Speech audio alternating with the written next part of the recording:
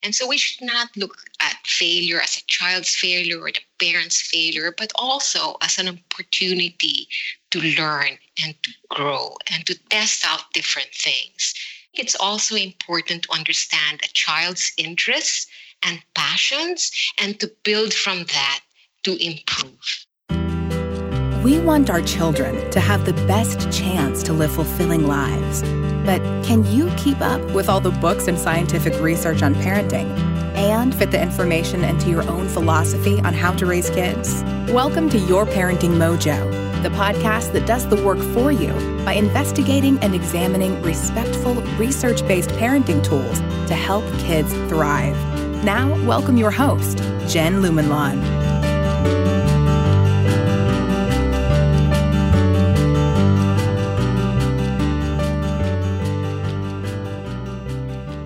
Welcome to the Your Parenting Mojo podcast. Today, we're going to take another look at a topic related to school, and it's one that you're going to be able to use very soon. We're looking at parent-teacher conferences.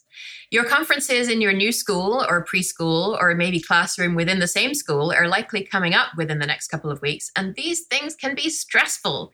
We get 10 minutes with a teacher whom we may or may not have had any interaction with beyond, "Hi, how are you?"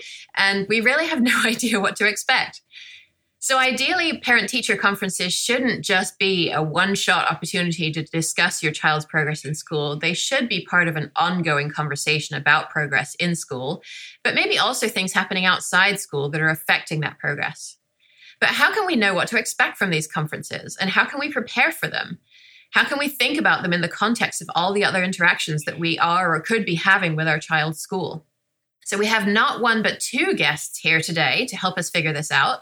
We have Dr. Maggie Kasp. She's the Director of Research and Professional Learning at the Global Family Research Project. She earned her master's in education from the Harvard Graduate School of Education and a PhD in applied developmental psychology from New York University. And Dr. Elena Lopez is co-director at the Global Family Research Project. She received her doctorate in social anthropology from Harvard University.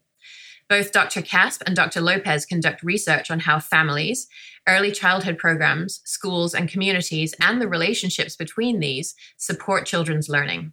The Global Family Research Project prides itself on doing work that is scientifically based, cutting edge, accessible, and practical. It sounds a lot like the goals of this podcast, so I'm so excited to have them here with us. Welcome, Drs. Kasp and Dr. Lopez. Thanks for having us. So let's start with a little empathy here. That would be a good place to start. When I was researching this episode, I did a general search for parent-teacher conferences just to see what would pop up. And several resources for teachers were first on the list. One of the top hits contained this quote: "If there is one part of the school year that strikes fear into the heart of any teacher, it's parent-teacher conference time." Why are teachers afraid of parent-teacher conferences? We're so glad you started with this question because it lies at the heart of a lot of what we do in our work, which is in part to help prepare school and community educators for family engagement. And maybe I can take a quick step back and define what we mean by family engagement. Research shows that family engagement is composed of three main pillars. The first is that it's a shared responsibility among families, schools, and community to support children's learning for success in school and in life. In other words, it's all about relationships and trust and ongoing communication and conversation. Not just families blindly supporting school goals and mandates, or it is more than raising money and joining PTAs. It's the way that families promote and advocate for learning. And it's the way that schools and other organizations open up their doors to support families in getting the information and support they need. And also listening and understanding what parents and families desire. And we also know that family engagement takes place everywhere, all the time, not just in school. There is a statistic we like to quote, which is that of the 6,000 hours of awake time children have available to them annually, only 1,000 of those hours are spent in school. So children are learning in a lot of spaces outside school, parks, libraries, museums, and the home.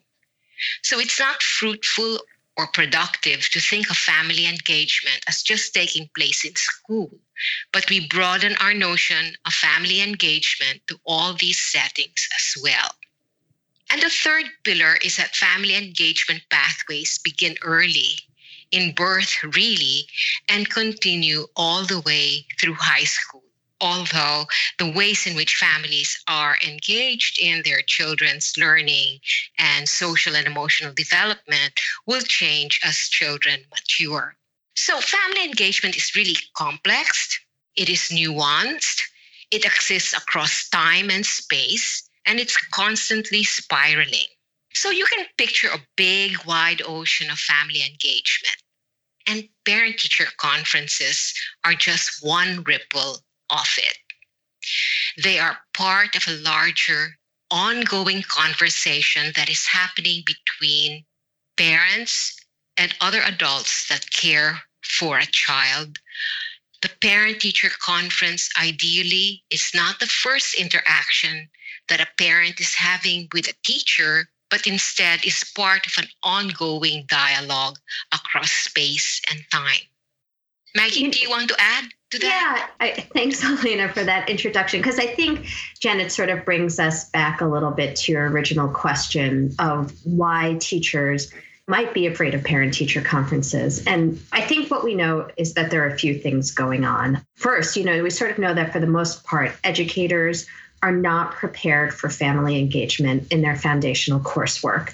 And they're not given a lot of opportunities to learn about how to make families a central part of their practice.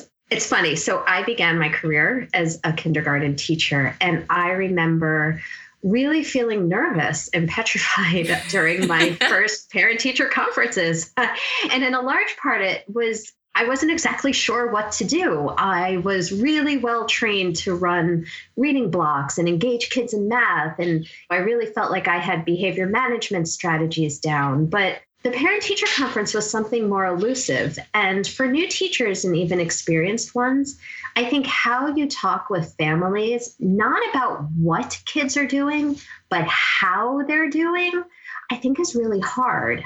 And then once you get into the classroom, we know that teachers don't get a lot of support either in their continuing education around working with families. There's often very little support from administrators or colleagues to pick up and improve their practice along the way.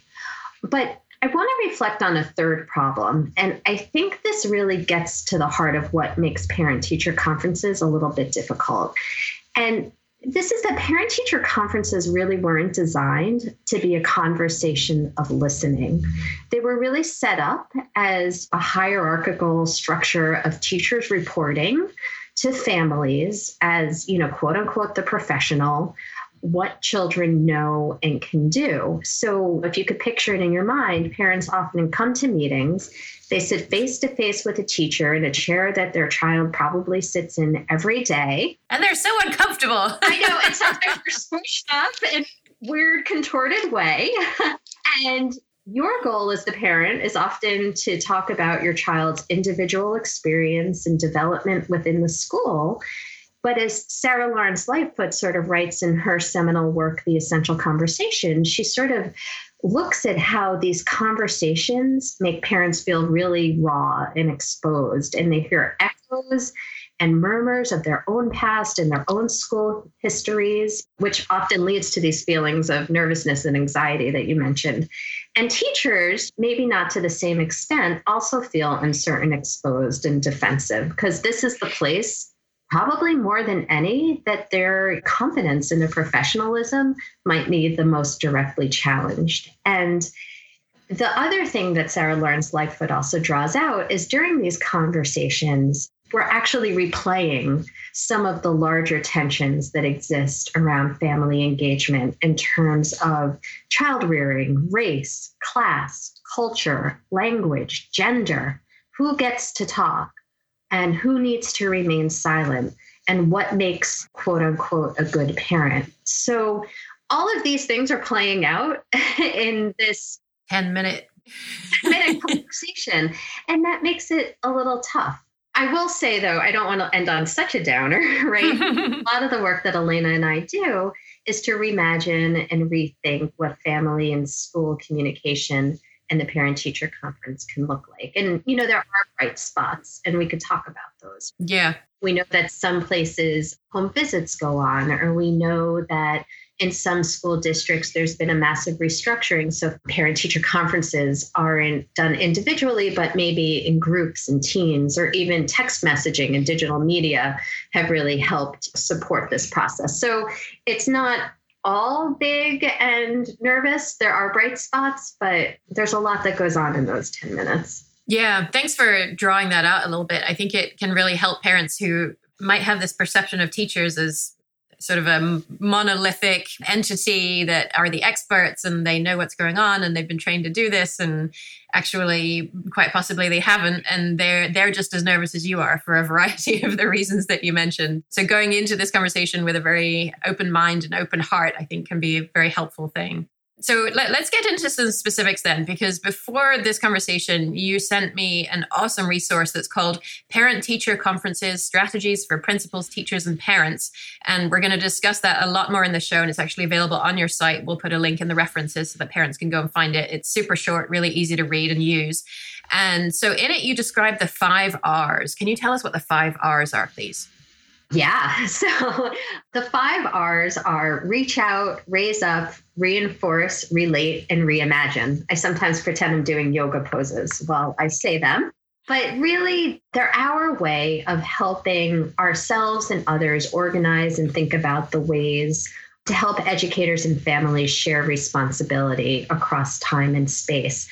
And these R's really grew out of really in-depth interviews and conversations we've had with educators over the past few years in a variety of spaces, as well as librarians, after-school staff, to really understand some of those best family engagement strategies. And, quite simply, reaching out means that family engagement programs and resources are accessible to those who often have the most difficulty taking advantage of them. Raising up means that practices, teachers, families work together on two-way communication. Families have an opportunity to share what they know about their children and co-design action plans with teachers. And then the third R is really this notion of reinforce, and it comes from this idea that we as parents are children's first teachers, and that families' cultural values, norms, language, and contexts always need to be integrated into these types of conversations that families and teachers have. The 4th R is about relationships, and it really highlights the value of supporting families in building peer-to-peer networks as well as relationships with their children. And finally, reimagine is about ways to increase families' access to and understanding of information on children's progress, and using really community agencies to help with that. Okay, super. Thanks for that overview. And I would like to delve into each of those a little bit more so that we can really get an understanding of what are the tools that we can use to make these parent-teacher conferences more productive for everybody. So the first R you said is reaching out. And sometimes parents have scheduling problems and they can't get childcare so they can attend a conference, or maybe they can't get transportation, or maybe English isn't their first language and they just don't feel comfortable interacting with the teacher. So I'm curious, what kinds of reaching out should parents expect to see from their child's school? And what can they do if the resources they need aren't forthcoming? I'm going to start with what teachers can do, and they can be flexible by being available by phone or holding a video conference when an in-person meeting doesn't work for the family. And teachers can also spend part of the meeting with parents, just getting to know the family better before even talking about a student's academic progress. So one thing that teachers can consider, as long as the proper releases are signed, is to allow parents or guardians to bring another family member or friend if that helps them feel more comfortable, especially if that person that they are taking along with them can help with translation. And principals also have a role in reaching out to families.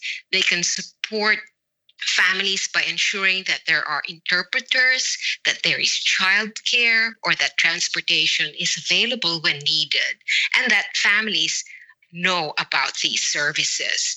They can also provide teachers with tips and coaching on how to make the parent-teacher conference productive, especially among first-time teachers. And they can consider implementing home visiting programs, not as a replacement for the conference, but as a way to establish rapport between teachers and families even before the school year begins. And as a parent, we should feel empowered to let teachers know if there is a scheduling conflict or if there's a particular concern that needs to be addressed in the conference. Sometimes it's easy to forget an important question or piece of information when the meeting is in progress. So being prepared, writing it down, sending a phone or text message to a teacher that you would like to have this as part of the conference, especially if it's just for a short period of time. Yeah, that's really helpful so that everybody kind of has an idea beforehand and nobody feels blindsided about something important that you want to discuss. That's right. Yeah. Okay. So the second of your principles is raise up. And so my daughter's in preschool, not school. So I think our parent-teacher conferences are maybe a little bit less stressful than the real conferences at school. And I love our school and our teachers, but the 4 conferences that we've attended thus far kind of feel like drinking out of a fire hose because the teachers spend most of the time talking and they're telling us how much they love our daughter, which is great. But in the 10 minutes allotted, there's just no space for a real conversation. So what, if anything, can parents do about this? You know, I have 3 daughters, one in kindergarten, one in 3rd, and one in 5th grade. And so before I go to every conference, I've actually begun asking them, you know, what's one thing I should tell your teacher that you want them to know? And as the conversation with the teacher is about to start, I always share that piece of information with the teacher. Even if, you know, one year my daughter really wanted the teacher to know that she really liked her cowboy boots. I said, okay. That's how the parent-teacher conference started. And I always make sure to just put in there one thing that I've seen my own child grow in during the period of time that's taken place before this conference has begun. And I think in this way, I'm starting the conversation with my voice and my daughter's voices who aren't there, just to make sure that we're keeping the center on them. And you know, just like parents are always told, before you go to the pediatrician, write down all the questions you have ahead of time and bring a list with you. I also make sure to do that. You know, what are the questions that I have? And the questions that I typically go to are things like, is my child performing on grade level? How is she doing in relation to the class? And if there's a concern, you know, what are we going to do to get her back on track? Or what are we going to do to make sure she continues on that trajectory? You know, I ask things like, what's the most important thing that I can do to help my daughter at home? And sometimes just asking the teacher to paint a picture of what your child is like in class is sometimes really illuminating, because sometimes your child might be very different in class than they are at home. And I think these are all ways to make sure that you as a parent, your voice is raised up, that your voice is part of the conversation. And I know that, you know, a lot of teachers these days use text messaging and apps to communicate with families. And I know a lot of us families, you know, we receive this information and maybe don't engage and write back as much as we can, but also feel empowered to maybe use those apps to write questions back or post pictures, or even, you know, start group collective conversations to raise up your voice as a group of parents. Yeah, that's awesome. Thank you for all the suggestions of questions that you take to school. It seems as though it would make the 10 minutes even more squashed, but I love the ideas for ways that you can bring your voice and your daughter's voice into the parent-teacher conference. That's great. So reinforce is the 3rd of the 5 principles. And I have to say, I think it's my favorite one. I hope it doesn't offend anyone to observe that over 80% of the teaching workforce is white and almost 80% of them are women. And more than half of students are now not white. So the reinforce principle argues for the integration of families' cultural values and norms and language and contexts around conversations on students' learning goals. which is a fairly stark contrast to the view that what white middle-class parents do is the right way to support children's learning, and any departure from that represents a deficit of some kind. So in your handout, you talk about how teachers can or should learn from the knowledge that parents have about their children. But how often do you really see this happening? And I'm curious as to whether there are some practical steps that both teachers and parents can take here.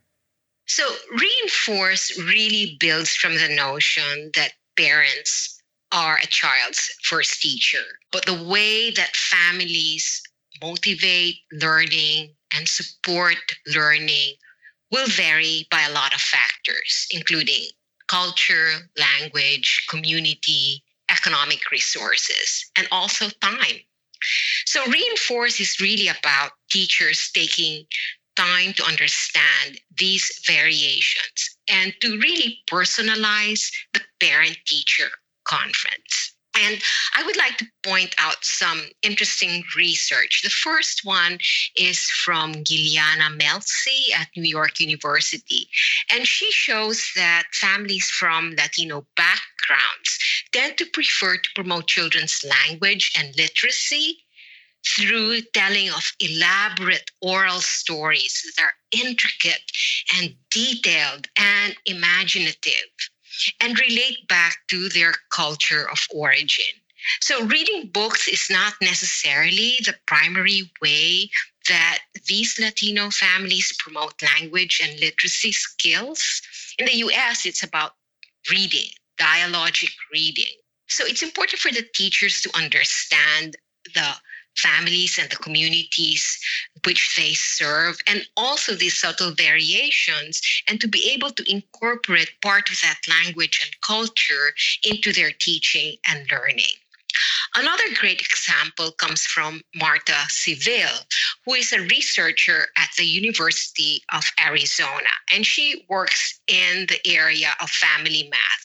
And we often assume, well, math is culture-free, but in reality, it's not. Even algorithms for how we solve division of multiplication problems will vary by country to country. So she does this interesting work where she sets out to meet with families in what she calls tertulias to talk about math. And she watches them as they work with their children to solve math problems and to see how they use math in everyday life.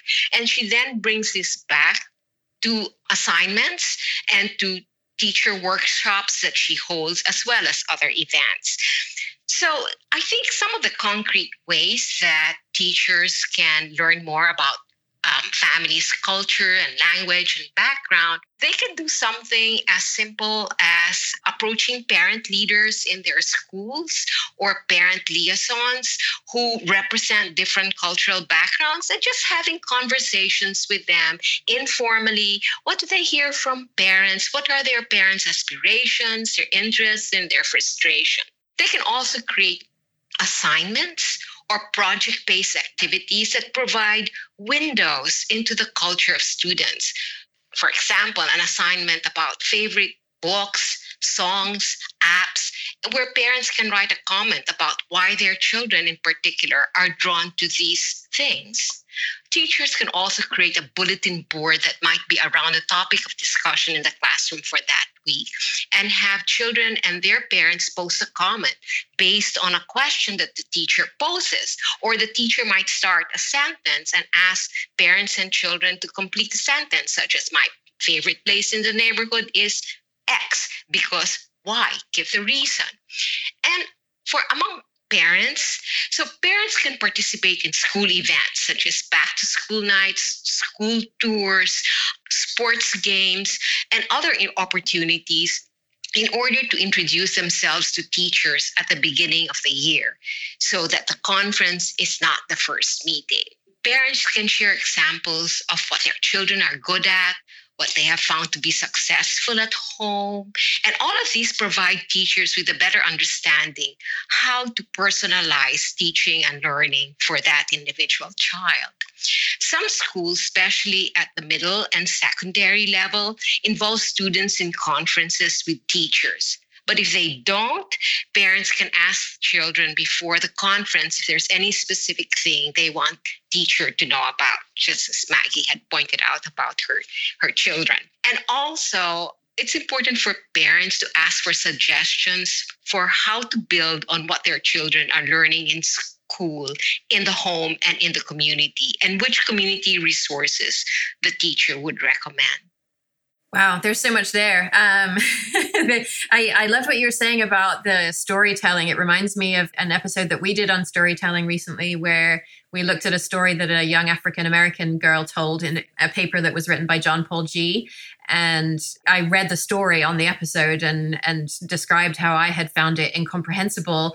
And John Paul Gee goes on to do a 14-page literary analysis of the, the techniques and the methods used in this story and pronounced it a masterpiece. And so I think it's the really recognizing that this different expertise is out there, and the onus is in some ways on the teacher to understand what is this expertise that families bring, as much as it is on the child to learn the ways of school. And for the teacher to take that expertise and expand it and integrate it into the curriculum and into the teaching and learning. Exactly. Yeah. So the fourth principle is relate. And I have a few questions on this one, actually, because I think it really gets to the core of learning. And so we tend to think that learning is about the facts that our children memorize in school. But actually, so much of what they learn and how they learn it is based on the relationships that they develop with their teachers and the extent to which teachers and parents can work together to support their child. So it seems like parent-teacher conferences are just one aspect of this relationship, right?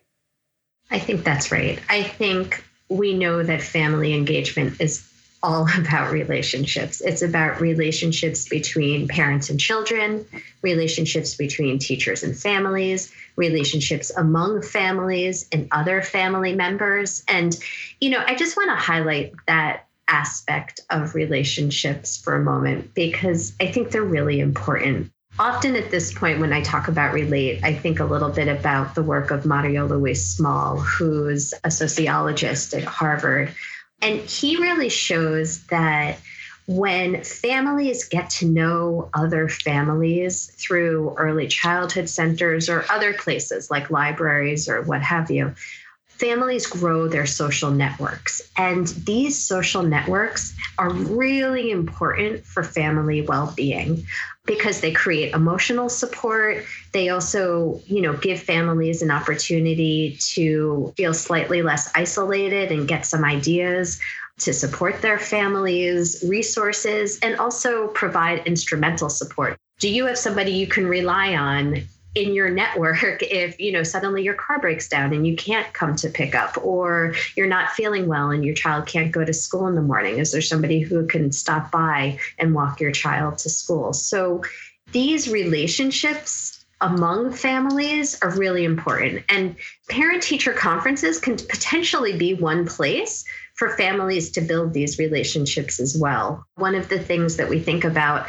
to do this could be during a parent-teacher conference, a family member can ask a teacher, other families in this classroom that you think, my child is getting along with the other child and we should get to know better? Or are there families who have been in the school for a while who you think might be, good mentors for us, or even teachers going out of their way to create these types of mentoring groups from families from years past to families to the years in the future?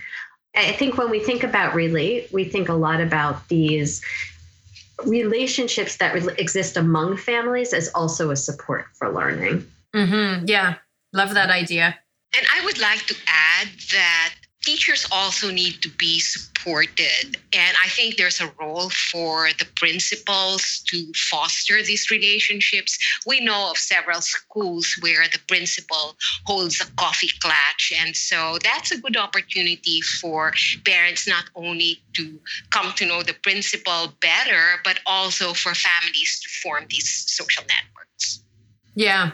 And it makes me think of the information that's shared in these networks as well. It reminds me of a paper that Alison Roda did in New York City, where she was examining how parents choose the school placement for their children. And she talked about the informal networks of information that exist, particularly among middle-class parents, that they find some kind of backdoor way to access some kind of information that is technically publicly available, but unless you know exactly where on this deep website to go and look for it, you'd never find it. And the middle-class parents tend to find this stuff and pass this knowledge around. So I think one way that if parents are listening to this and thinking about the kinds of inequalities that exist in our society, one really super practical way that you can help with this is to make these resources available to everybody in your school. If you're aware of a resource that could help, make sure everybody knows about it. I think that information sharing can be incredibly powerful for families. I think that's what's called bringing to light the hidden curriculum. Yeah, that makes a lot of sense. So sticking with this idea of relationships, behavioral management systems, I'm going to talk a little bit about those, because it just seems kind of unfortunate to me that a lot of teachers are using these systems like stoplights, and they have cards that are clipped up and down on a string. And based on the research that I've done on how children learn, these kind of seem to undermine the construction of a really productive relationship between the teacher and the child that's so important to learning. So I'm curious what you think about these systems and what parents can do if they see these systems in use in their child's school. I understand why teachers feel compelled oftentimes to use these systems, but I think we know, like you said, Jen, that they're really undermining our attempts, in a sense, for children to develop control over their own learning and their own impulses. We do know that for some children, behavior charts are helpful, but for some, they become distracting, especially those kids who are sensitive or really attribute a lot of value to pleasing teachers and pleasing adults. And I think even more problematic is that we know that, these behavior systems don't help students necessarily understand why their behavior has occurred or really the natural consequences for a particular behavior. So I guess I like to think a lot about consequences. I really like Ruth Charney's book. It's a little bit old, but I always recommend it to new teachers that I meet. Her book, The Responsive Classroom. And she really shows that we need to guide and model for children what caring and respect looks like. And, part of that is creating an opportunity for children and students and teachers to have conversations about what it means to follow rules in a classroom and what the rules are and to develop those rules. I guess if you see these charts in your classroom, maybe a good first step is to talk to the teacher about how they're using these systems. You can ask about other behavior management strategies they might be using and other systems they might use. So what you might learn is that the red light, green light, yellow light, stop sign is actually just one part of a larger strategy, maybe. And then you could also, I think, talk with your own child about your own concerns with the chart and maybe work to not place so much emphasis on them in your home setting. I know for my daughter, her teacher one year used this app called Class Dojo, and she would always come home and she was so excited that she'd gotten so many dojos. And at first I was confused because I said, I don't know what you're talking about. But then afterwards, I just stopped giving her any real confirmation or, I just sort of let it go and tried to explain to her that, that's not maybe what brings value. I want to hear about the books you're reading. I want to hear about what you're writing. I want to hear about what you're doing. Mm-hmm. Yeah. And I've definitely seen work that talks about how Class Dojo is not necessarily a great way to motivate children either. It's a great way to motivate them to get points, but not necessarily to learn how to modify their own behavior themselves. So yeah, that makes a lot of sense. Going further on the topic of relations, the relationship between the teacher and the parents. And when I did this general search on parent-teacher conferences, one blog post that popped up said, it's important to remember that children are ego extensions of their parents. If you tell a mother that her son is failing in 3 subjects, you are, in effect, telling the parent that she too is a failure. Establish no more than 2 or 3 concerns or issues. More than that will discourage most parents. So part of me just sort of thought, wow, that's incredibly sad that that we are thinking of our children in in that way as extensions of ourselves, and that if you criticize a child, you're criticizing the parent. But part of me thinks that, yeah, if somebody says something about that about my daughter, I might take it in that way too. So I'm just curious as to your thoughts on that and what advice you might have for parents that can help us to put our children at the core of the conference rather than our own egos. Well, let's start by looking at test scores and grades as data points toward progress. And there will be progress in some areas and not in others. We learn to be successful from failure. What's important is to focus on improvement, and for parents and teachers and the child too to create realistic goals within a time frame. So they, in fact, form a mini learning community where they will try out teaching and learning strategies in the home, school, and community, and find out what works to improve student progress. I'm sure most of our listeners are familiar with the work of Carol Dweck, who talks about the growth mindset. And so we should not look at failure as a child's failure or the parent's failure, but also as an opportunity to learn and to grow and to test out different things. It's also important to understand a child's interests and passions and to build from that to improve. Yeah, that makes a lot of sense. And I think that the preschool years and the early elementary years are particularly important for that, because children do need to understand what failure is like. And if the parent is always trying to protect the child from failure, then they get to high school having been protected the whole way. And then failure has really serious consequences. Whereas a failure in the elementary years is something that really can be learned from in a low stakes setting. Yes, and that mindset begins in the early years. And when parents are there to support their child through challenges, they bring this on in their pathway towards high school graduation. Yeah. And so moving along towards our fifth and final principle is reimagine. How do you see the reimagination about how families can access and understand information on their child's progress? If you remember, so Reimagine is about building connections with community agencies and providers that have programs or services that really broaden and deepen students' interests and meet the needs of families as well. And I think Reimagine is exciting because it sort of opens the door to new possibilities and new partners and new ideas.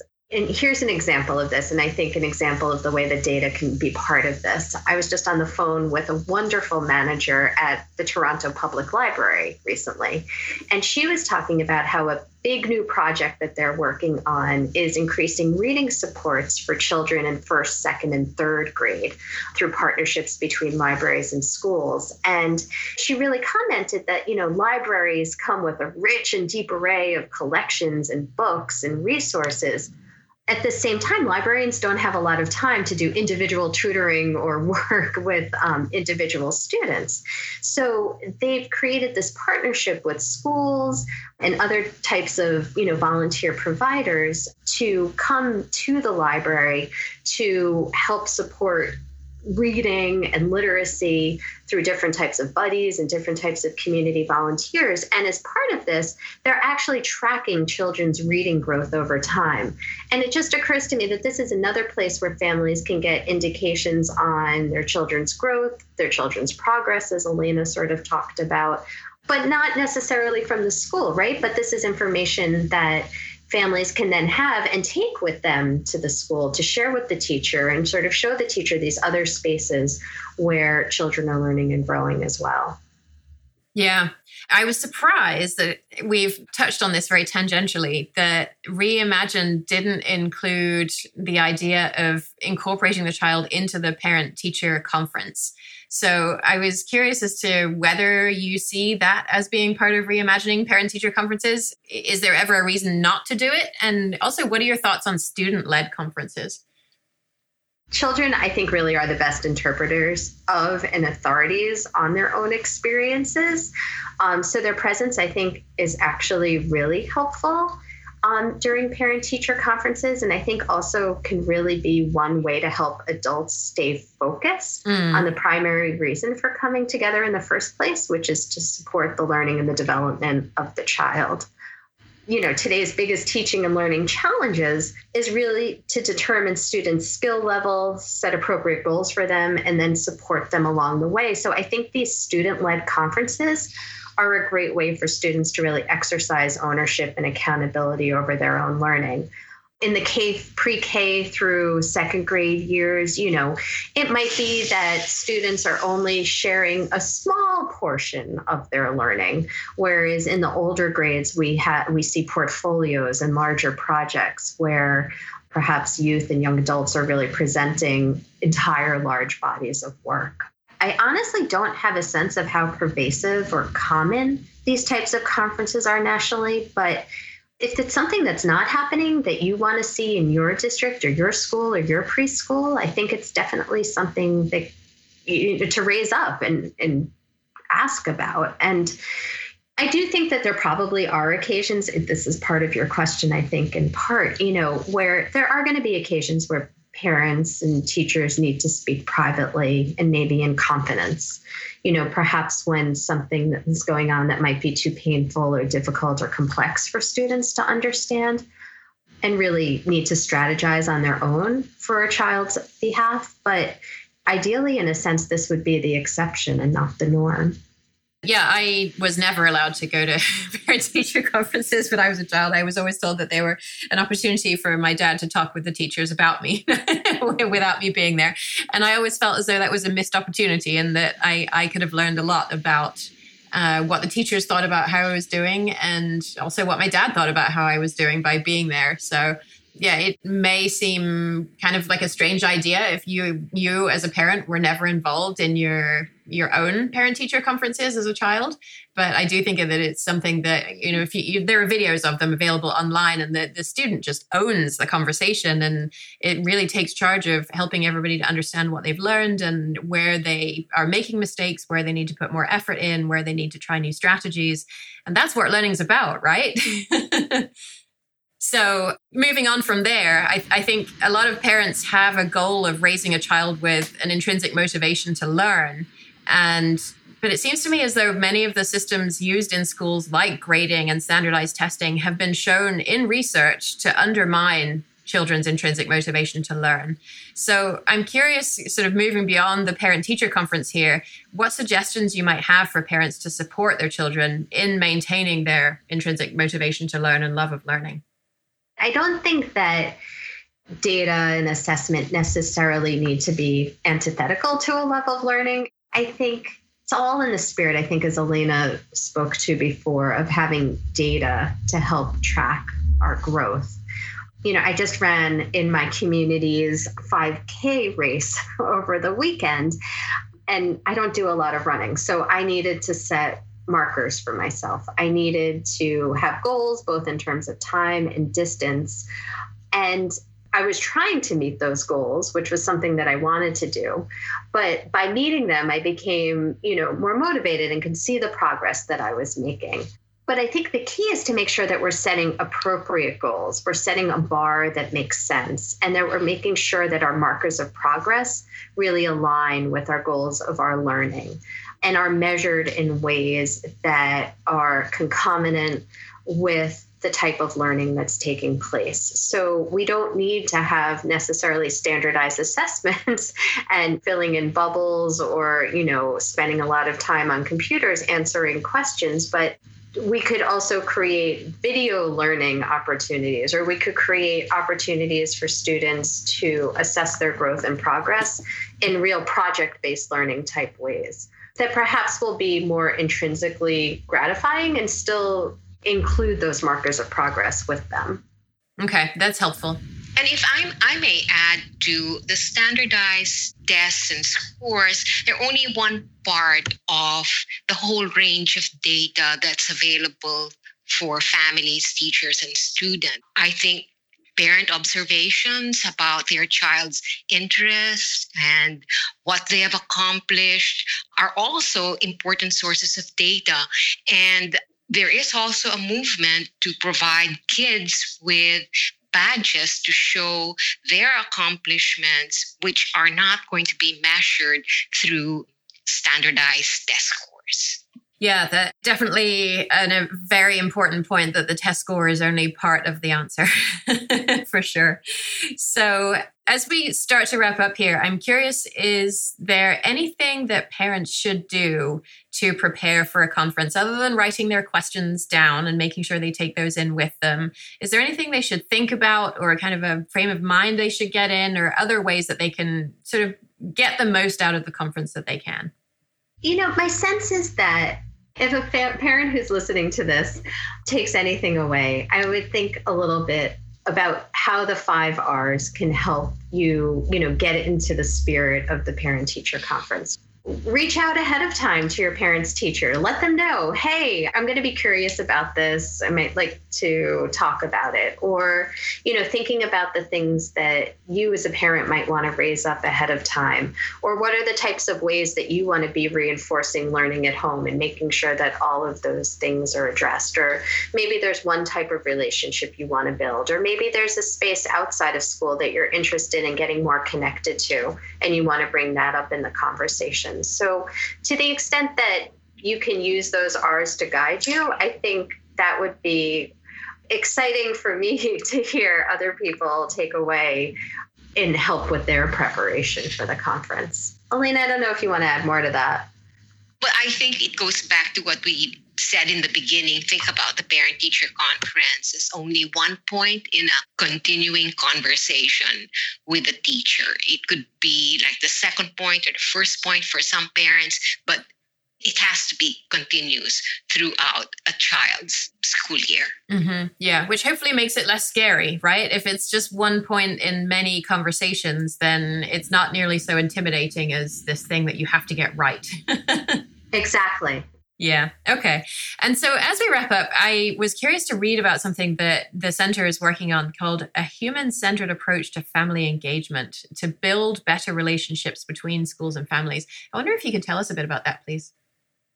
Sure. So human-centered design is a technique or an approach really that's becoming increasingly popular in education to open up new ideas and possibilities for solutions and new processes. It's really, I think, one of the methods that gets it this notion of reimagine. The story I like to tell is about how the Swiffer, that mop that we use, everybody uses in their kitchen each year, every day, was really invented this way.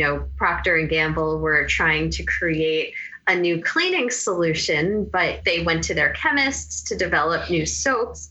But they really went to a design team to go out into the field and watch people clean their kitchens. And sort of what they started to find were that mops are difficult to use, they get dirty, they're hard to clean. And over time, they realized by watching people and really spending time with people who were just cleaning their homes, that it wasn't that they needed a better soap or solution, it's that they needed a better mop. So they came up with this idea of a Swiffer, which is, this disposable napkin wipe on the end of a broom handle. So it's this idea that we could use processes that begin with deeply empathizing and deeply understanding others to begin to create curriculum, teaching and learning strategies that really put people and users and families at the center of them. And we've been using this process with librarians, with early childhood providers, to really help them open up the types of services and ways that they engage families, either around the transition to kindergarten or at different story times that they have, and really opening up this new way of brainstorming and really quickly thinking about new ideas. So Elena, do you want to add more to that?